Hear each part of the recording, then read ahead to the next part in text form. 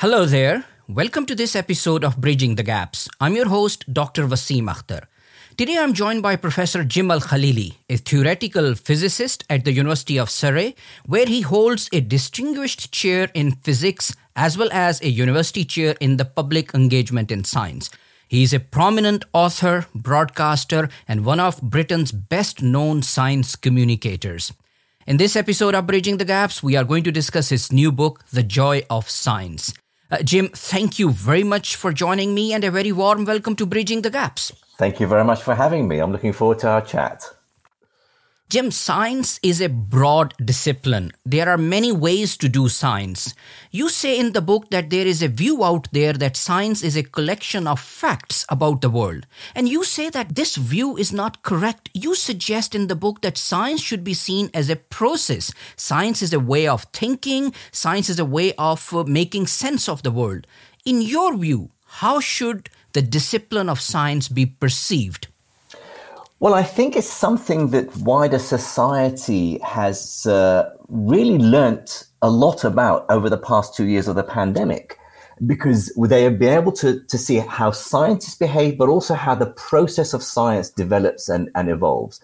It's true, we learn, because we do science at school, the people who have not ended up working in science, they imagine science is this collection of facts, that the world behaves in this certain way, and this what we know about the world, that is science. It's not, that's knowledge. And we have many other ways of gaining knowledge and understanding, whether it's through art and literature and music or philosophy or religion or contemplation. But science is different because science is this, as you mentioned, it's a process. It's this way of getting to that knowledge. It's a way of acquiring the knowledge. That's what science is, not the knowledge itself.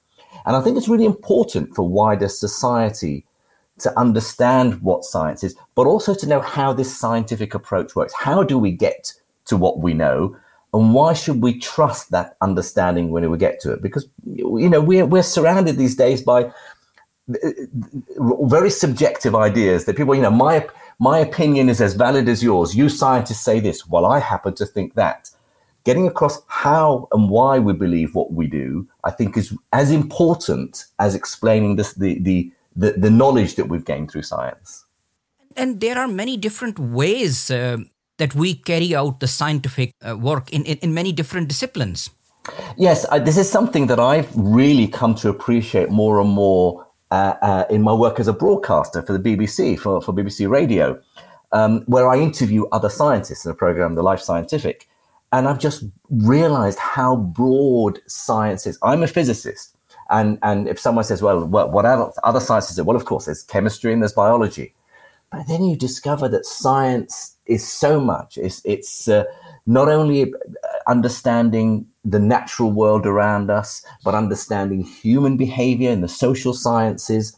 So there are lots of different ways of doing science. You can be writing equations. You could be in a laboratory with a white lab coat mixing chemicals. You could be carrying out a clinical trial to find a efficacy of a vaccine. You could be looking at birds nesting on the edge of a cliff, or climbing into a volcano to study the structure of the earth. Or you could be simply trying to understand human behavior and how a virus spreads throughout a population. So science is such a broad thing that it's very difficult to define it. All we can do is say, what do all these different aspects have in common in terms of how we do science? So the outcome of the process of science is to find and create new knowledge, to find truth. But we live in this age where sometimes truth becomes relative. And you briefly alluded to that a few moments ago. So different people believe different versions of truth. How does science deal with this issue of relative truth and absolute truth? To some extent, it depends which area of science we're talking about. So if in my area of physics, there are absolute truths out there, the way our universe is. Now, it may be that our best scientific theories are not explaining that absolute truth. But what we try to do is get as close as possible. We develop our theories, we improve our understanding in the hope that one day we'll have a complete understanding. But the universe behaves in a certain way. I use an example. If I drop a ball from the height of 5 meters, it takes 1 second to hit the ground on Earth. And that's it's not half a second, not 2 seconds. You can't have an opinion about that. That is an absolute truth about the way gravity works on Earth. But when it comes to truths about human behavior, human nature, then it does get messy. And it does inevitably get mixed up with our ideologies, our beliefs, our culture, what we regard as taboo, whether we have a particular religious understanding or faith. And you get all the way to sort of philosophical moral truths. You know, is it right or wrong to do this? Is it a good thing or a bad thing to do that? And we can have, and the issues there are gray. They're not black and white. But we live in a world today where people demand absolutes. Not only do they create their own truths, but then they say, you cannot argue with me about this truth. I'm going to believe this. I don't care what you say. And that is dangerous. And we will come back to this later in our discussion.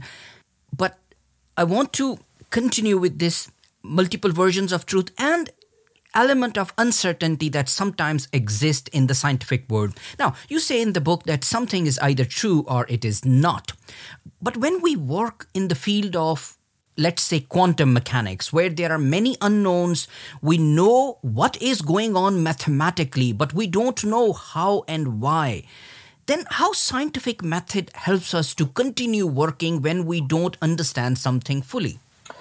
Well, quantum mechanics is interesting and probably quite unique in science. And I say that as a practitioner of quantum mechanics, because in science in general, you have a theory or a hypothesis which gives some explanation about the world, and you test it and you carry out experiments and observations and gather data to see how accurate it is, and maybe you can improve it. But a scientific theory, particularly in physics, say an equation, also has to come with a narrative, a story. What does this equation mean? What does it tell us? Quantum mechanics, powerful though the mathematics is, seems to have multiple ways of explaining. Because it's such a counterintuitive idea about the subatomic world, we know it's powerful. We know it's right. I mean, if quantum mechanics was wrong, I wouldn't be talking to you over this podcast remotely, because quantum mechanics allowed us to understand the structure of atoms, how electrons arrange themselves. We developed the whole of modern electronics in the 20th century based on our understanding quantum mechanics. If it was wrong, we wouldn't have so much of our technology today. And yet, there are different ways of explaining what's going on. Some physicists say, well, that's just a matter of philosophical choice. It doesn't matter. As long as the mathematics works and the quantum mechanics works, who cares? I would argue, well, that's an engineer's perspective. I'm a physicist. I want to know how and why. We may not have the correct explanation, but nature, that atom that we're trying to study, is behaving in a certain way. So there is an absolute truth about how nature at the quantum scale is doing what it does. It's our problem to find out what that truth is and to find which way of explaining what's going on is the correct way. And for nearly 100 years now, we're still struggling to find that correct interpretation of quantum mechanics. Scientific method that we follow to conduct scientific investigation, is there a feature in the scientific method, a built-in feature in the scientific method that helps us to seek absolute truth and then to find this one version of truth? Is there any built-in feature, various steps that we have to follow, repeatability, evidence, and all this? Do you think that it is the best that is out there that helps us to find absolute truth? I believe it's the best method that we have to reach that truth. It doesn't mean that it guarantees that we will reach that truth. All we can do is say, this is, according to our current understanding, this is the best we can do. This is what we think is happening. If we think back at the beginning of the pandemic, scientists didn't understand how the virus was transmitted. So we were told you have to wash your hands very carefully and don't touch things, and that you'll be safe. A few months into the pandemic, as scientists studied how the virus was transmitted, we realized it's mostly transmitted through the air that we breathe. So in an enclosed space where there's not very good ventilation, it's much more likely you'll inhale the virus than through touching. And so we learn as we go along. We have a current understanding, a current theory or hypothesis, and then informed by data, by observation, by repeatability, somebody else doing an experiment, seeing if they get the same results as you, we either gain more trust in our theory, we become more confident that our ideas are correct, or we discover that we were wrong. And a good scientist has to say, I was wrong about that. I have to change my mind. Jim, I was very pleased to see the title of Chapter 3. Mysteries are to be embraced, but also to be solved. Because there is a view in scientific community that words and terms like mystery, oh, no, don't use this term. Mystery, there is nothing mysterious. We will get to everything eventually. But in my own teaching practice, I sometimes see that young learners, they are driven by curiosity and mysteries out there, unknowns out there. Quantum mechanics, the origin of the universe, what happened before Big Bang. These are very important mysteries, quote unquote, that make them curious, and they learn and they study and they then actually do scientific work. So when you use this term mysteries, were you a bit hesitant? Were you fully confident that no, I'll go ahead and use this term? I fully agree with you, actually. I think if we give the impression that science is all about cold, hard, rational facts that are all perfectly understood and neatly packaged. Here's the knowledge. Clever people have learned this knowledge. You have to learn it, particularly in teaching students, the next generation. Then I think they're not going to be inspired. You know, why should someone be curious if all the questions have been answered? It's much healthier and much more sensible to get across the idea that science is about being curious about what we don't understand. You know, you can look stuff up now on Google, right? So the facts and knowledge, it's there. That's not interesting. I can look it up whenever I like. It's the mysteries. It's what we don't understand that science is trying to answer. That's what makes it fun, not simply regurgitating what has already been discovered and well understood. Yeah, you have to do that. You have to learn the basics, you know, before you have to learn the equations of Newtonian mechanics or something in physics, or the nature of certain chemical reactions, or you have to understand a bit of genetics if you want to do biological research. But what is interesting is to be curious about what we have yet to learn, what we have yet, the mysteries that we have yet to solve. The book encourages readers to think rationally. However, there is a view that we can be rational up to a certain point. We can be rational up to a certain point. There will always be personal views. There will always be emotions. We all are driven by different type of bias that exist out there. So what do you think about this? That can we fully embrace rationality, or there will always be other elements? I don't think we're ever going to fully embrace rationality. And indeed, if we were all purely cold, hard rationalists, the world would be a very boring place. So I think it's what is wonderful about humanity for us as a species is that we can be irrational, that we can act on emotion or instinct sometimes. But obviously, the flip side is that, yes, we do tend to act towards our own biases, our own ideological views. We believe what we want to believe, what we already think is correct. We don't like hearing stuff that goes against what we already think. That is human nature. But the scientific method acts against that. It tries to correct for that. So we're not saying we should all be rational, but thankfully, certainly in science, we have the scientific method that stops us from purely being biased and wanting our theory to be right. Because in science, bad theories, bad ideas don't last for long. Eventually, they will have to be got rid of. Even if the people who their proponents want to keep believing them, science will progress and will move on. And I think we should try and do that more in everyday life as well. Not to be cold, hard rationalists, but to examine our biases, examine why we believe what we believe. And you encourage readers in chapters where you are talking about don't value your opinion over evidence and try to recognize your biases.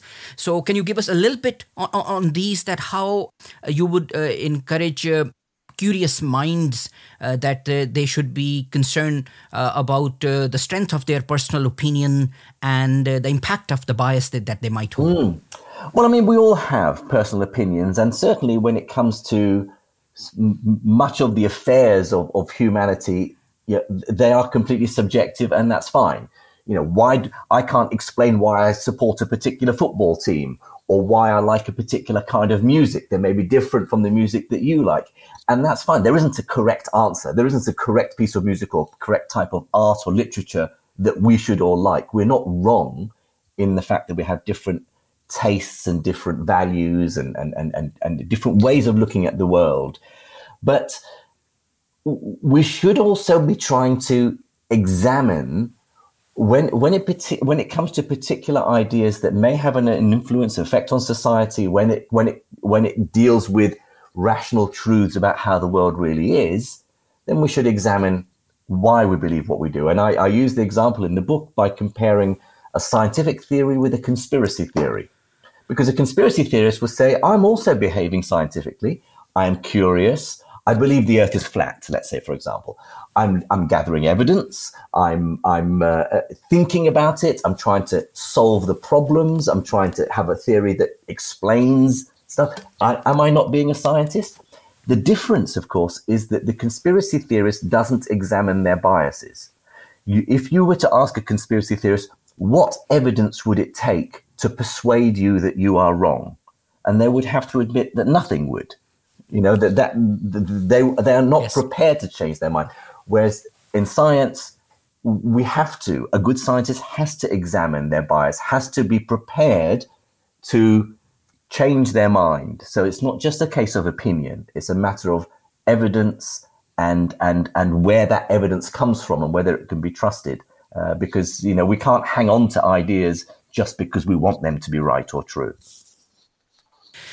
Jim, when we say we live in the age of information, we must acknowledge we live in the age of misinformation and in the age of disinformation.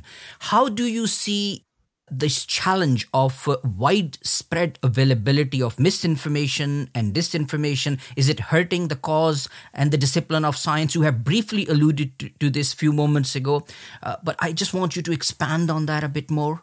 Yes, it's a huge problem in society today, and I guess amplified by the internet and social media. That in the past, go back pre-internet, we would read a particular newspaper or watch a particular news channel, and we had a view that wasn't tainted by other alternative views. And so I knew what I believed. I had a particular ideological viewpoint and a way of looking at the world. In part, I'm embedded within my society, within my culture. What do my family and friends believe? And we never questioned. But now we have information coming at us so thick and fast that it is very difficult. Even people who are trying to be rational, who appreciate that they shouldn't believe everything they see or on the internet or read or hear, it's still difficult for them to disentangle, as you say, what is the good information from the misinformation, which is just wrong, from the deliberately disinformation, and the fake news and so on. So it is a big challenge. How do we deal with that? The internet has been wonderful in terms of connecting us all, in terms of democratizing the flow of information. So it isn't just someone giving you their view and that's the only view you have access to. But we do have to find a way as societies to learn who to trust and what to trust. How do we discriminate between the good and bad information? And that's not straightforward because, of course, we are driven by our biases. We have this confirmation bias. I like to listen to people that I agree with. I don't like to listen to people with the opposing views. And so I avoid hearing that. So we tend to be in our echo chambers, in our bubbles.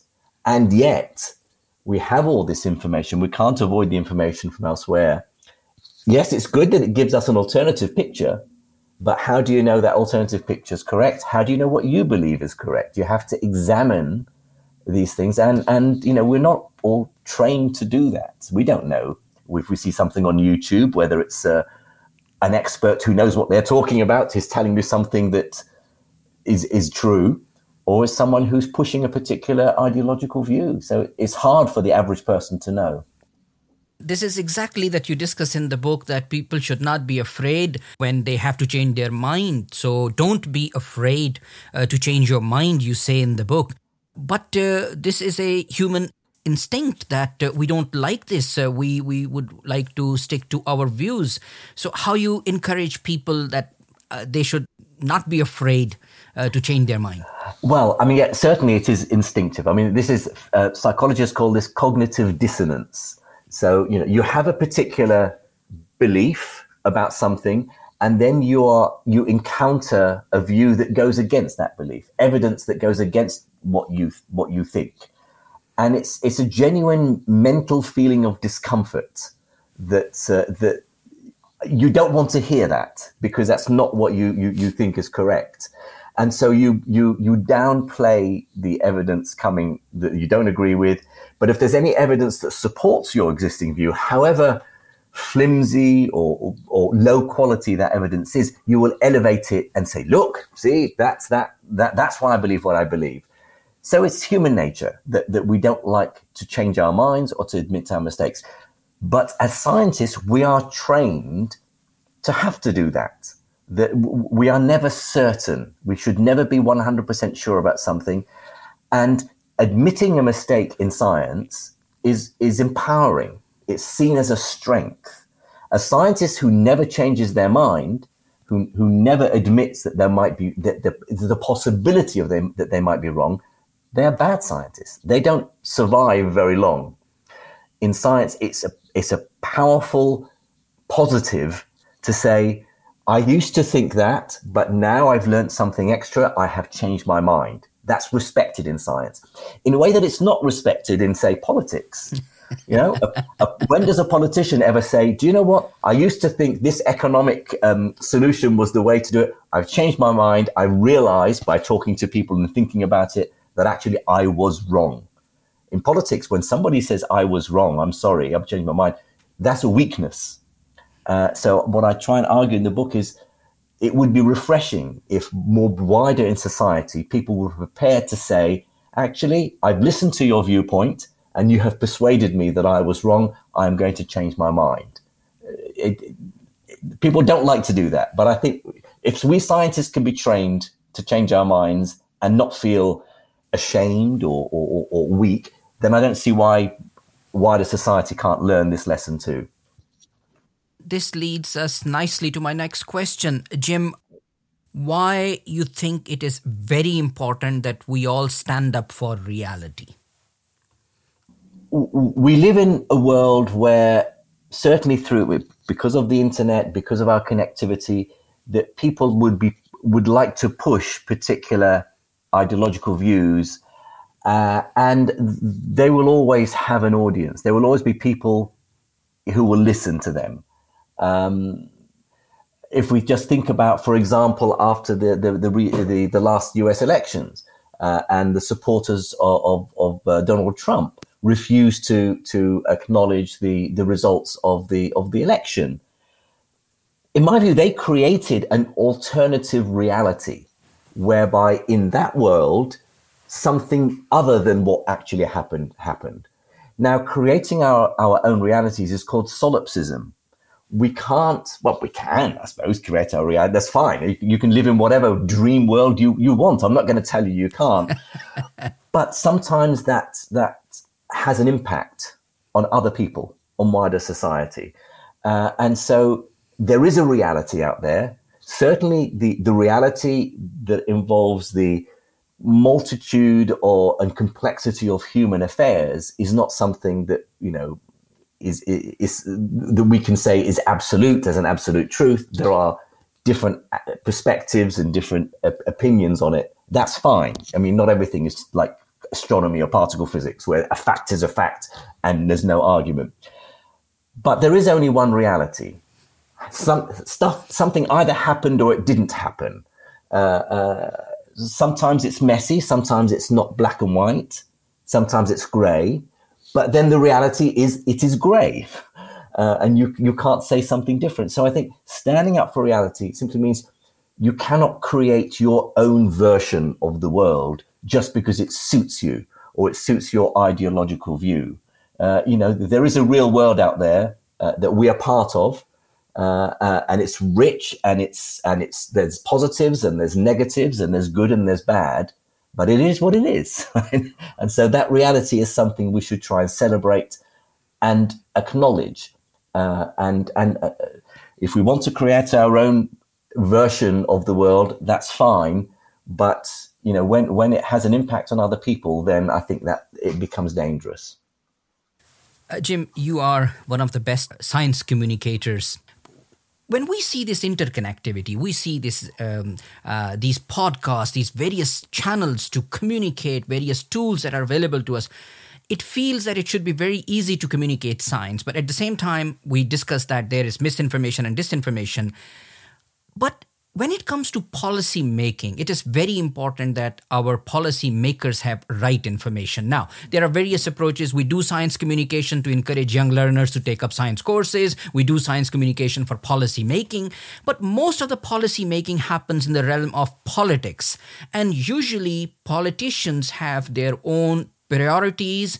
This is a different discipline. Sometimes it is almost impossible for them to look beyond the next election because it's the survival of the government, it's the survival of the next election. That is important. Then 30 years down the line, climate change and other things. And you and I have witnessed this in past 3 conferences of climate change, that how difficult it is to create consensus. So my question to you is that we need more effective science communication. We need some other mechanisms where policymakers are taught, are informed that how important it is to pay attention to these climate change issues and other relevant matters. Is science communication enough here, what we are doing now? Sorry, very long-winded. No, but it's a hugely important point. And I think, again, it's a point that has been really brought forward over the course of the past 2 years of the pandemic. You're right. Well, years ago, if someone was to ask me, why do you communicate science? And I say, exactly for the points you said. Well, I want to inspire the next generation.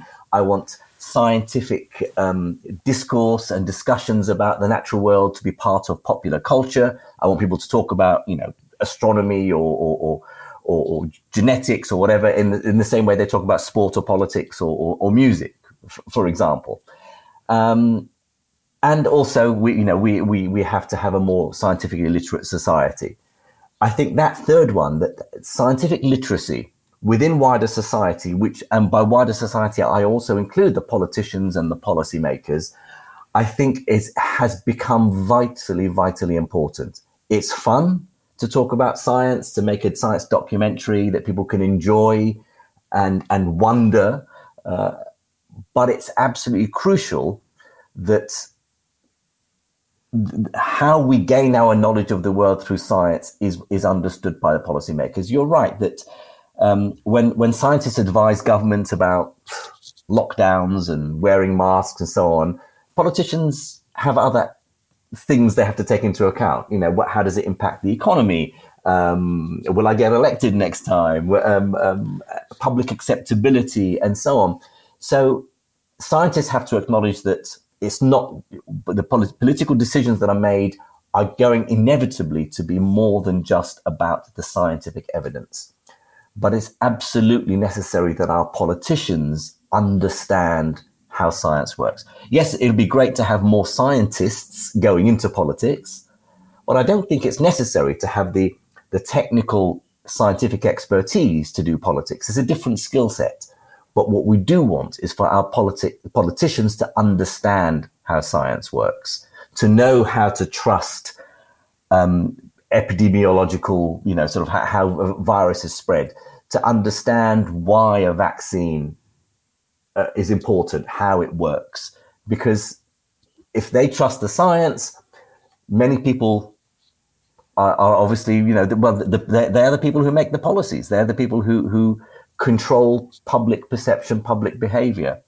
So it's not just, in a democracy, of course, we should also make sure the public themselves are scientifically literate. So the public, the average person who isn't a scientist doesn't need to understand the details of climate science, but they should at least appreciate that it's a good idea to recycle, that it's a good idea not to burn fossil fuels, to use renewable energy if we can, because they understand enough of the science to know what we are doing to the Earth's climate. So a little bit of scientific literacy is absolutely vital to face up to the challenges that we have in the 21st century. As we get over the COVID pandemic, we have many other challenges, in particular climate change, that we have to tackle. Yes, the scientists, the politicians, the economists are the ones who are going to be working on the solutions, but wider society also needs to understand why these things are important. Scientific literacy isn't just about understanding the knowledge, it's about understanding how we get that knowledge, how science works. Jim, we are now really pressed for time in terms of climate change and the relevant challenges that are out there. And not only that, we are not seeing movements by politicians and policymakers, there are increased polarities in various societies, and those polarities are undermining what scientists are saying, that we should stop everything else and focus on these challenges. Are you optimistic that through better science communication, or what you and your colleagues are doing, maybe things will change, things will improve, and we will be ready to tackle these challenges in time? I've always been an optimist by nature, a glass half full person. So I've always felt that, in the end, we'll come to our senses and realize that, we have to do something. But you're right, it's becoming increasingly urgent. I was asked the other day when, certainly in Western Europe, climate science it overlaps with climate activism. And is science becoming activism? And I said, well, it shouldn't be. But sometimes if something is very important, we have to shout about it. We have to get across the urgency. So certainly for something like tackling climate change, we can't just say, well, we just have to have more science communicators, and we have to explain, and the public have to be more scientifically literate, and they will realize that something has to happen. No, we have to act. We have to act now. Things are changing. 10, 20 years ago, there was still a debate. The media would say, well, let's interview a climate scientist who says that humans are altering the climate, but we should also have, for the purposes of balance, someone from the opposing view who says, no, it has nothing to do with us. It's just natural, right? I think we've got to the stage, certainly, for example, here in the UK, where that debate is over, because consensus is that, yes, it really is happening. We're seeing the evidence. We're seeing that we do have to do something. We're not 100% sure, but then in science, you can never be 100% sure. But if you're 99% sure that we're damaging our planet and damaging ourselves for future generations, 99% sure is pretty much good enough to get us off our backsides to do something urgently, right? You don't need to be 100% sure. If you go to your doctor and your doctor says you have to give up smoking and drinking, or maybe in 3 years you'll be dead, and you say, okay, doctor, how certain are you of your prognosis? And the doctor says, I'm about 99% sure. You don't say, okay, so you're not certain, so you may be wrong, therefore I'll carry on doing what I'm doing. So we adopt the precautionary principle. Chances are this is correct. In all likelihood, things are going to get bad. Let's do something about it. So getting that idea across, I think, would help, I hope, shake people awake to say we have to do something now, not 5-10 years from now. So let's get back to some positive discussion now in a little bit. Jim, the title of the book is The Joy of Science. You are a science communicator. You are a researcher. What are the elements of your work where you get most of the joy from? I've I'm lucky in that I do lots of different things, so I teach my students, I do my research, I write popular science books, I do radio and TV broadcasts, I give public lectures. And I think that balance between academic life as a professor of physics in a university and the role and responsibilities that I have, sitting on committees and boards and judging research grants and research papers and boards outside of my university as well, and then the public face, is something that hasn't always been the case. And I think the UK is probably ahead of most of the rest of the world in respecting the importance of engaging the public in science, doing the sort of the public side of things. So I've been very privileged to be able to have been able to do both. But, if asked, you have to give something up, or you have to give most of it up, what do you revert to? I would say that my day job is still as a research physicist.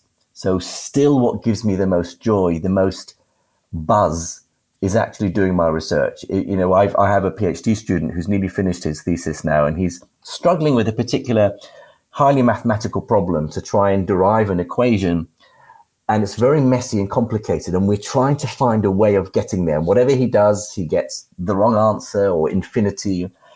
And I find myself lying in bed at night, last thing before I go to sleep, and I'm imagining I have integrals and Greek symbols flying around in my head, because that's what excites me. And so I think the research which is something that I did, this is why I studied physics in the first place, because I wanted to do research into fundamental questions about the universe. That is still what inspires me today.